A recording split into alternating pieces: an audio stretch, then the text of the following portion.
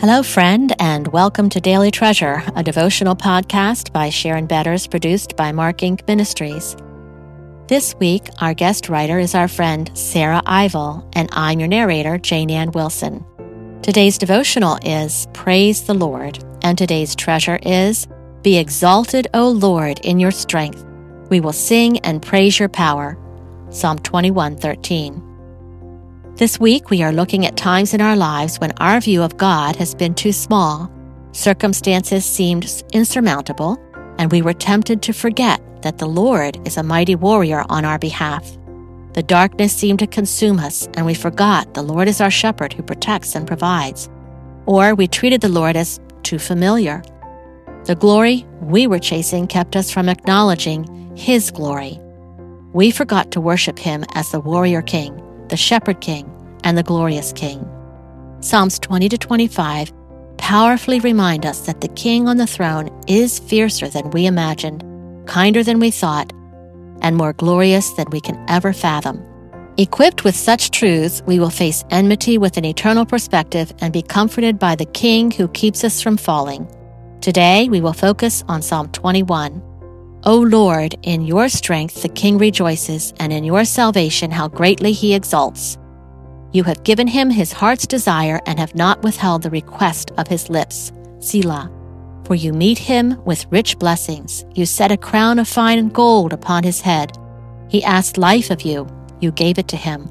Length of days forever and ever. His glory is great through your salvation. Splendor and majesty you bestow on him. For you make him most blessed forever. You make him glad with the joy of your presence, for the king trusts in the Lord. And through the steadfast love of the Most High, he shall not be moved. Your hand will find out all your enemies. Your right hand will find out those who hate you. You will make them as a blazing oven when you appear. The Lord will swallow them up in his wrath, and fire will consume them. You will destroy their descendants from the earth, and their offspring from among the children of man. Though they plan evil against you, though they devise mischief, they will not succeed. For you will put them to flight. You will aim at their faces with your bows. Be exalted, O Lord, in your strength. We will sing and praise your power.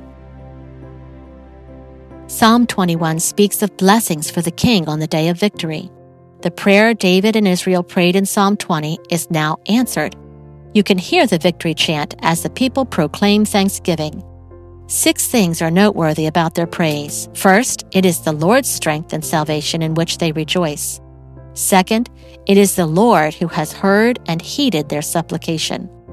Third, it is the Lord who secures the king. Fourth, it is the Lord who sustains the king.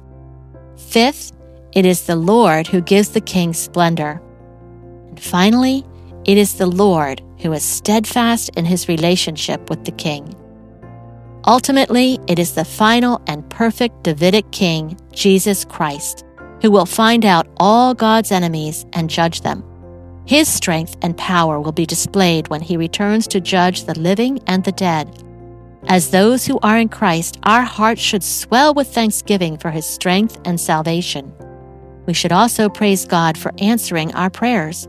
Regardless of how he answers, we can trust our loving, compassionate Father to always do what is best. Also, in the midst of insecurity, we can rejoice that God protects and preserves us. He provides our daily needs. During times of repentance, we can rejoice that we are clothed in the righteousness of Christ. And when we feel unworthy, we can praise God for his steadfast love toward us. Praise God that though our battle against the world, the devil, and our own flesh seems long, there is a victorious end. When Christ returns, he will make all things new. Father, forgive us for our unthankfulness. Today, help us to praise you for your strength and salvation, your protection and preservation, your sustaining grace and righteousness, and your steadfast love toward us. Amen.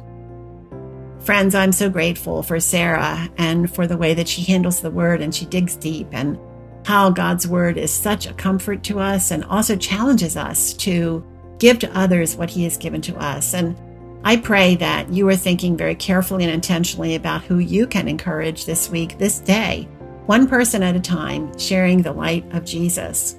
And speaking about the light of Jesus, over 15 years ago, I wrote a book called Treasures in Darkness. And this past summer, I had the privilege of recording that book. And it is now available on all bookstore platforms as an audiobook. Talk about treasures in the darkness and the light of Jesus. He was there in the darkest night of my soul when our 16-year-old son, Mark, and his friend Kelly were in a fatal car accident.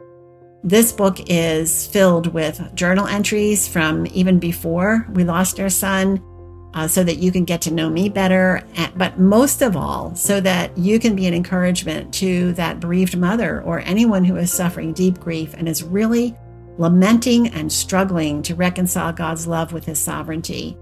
Think about who you can share this audiobook with. Maybe it's for you. Maybe you're the one person who needs to hear this book today.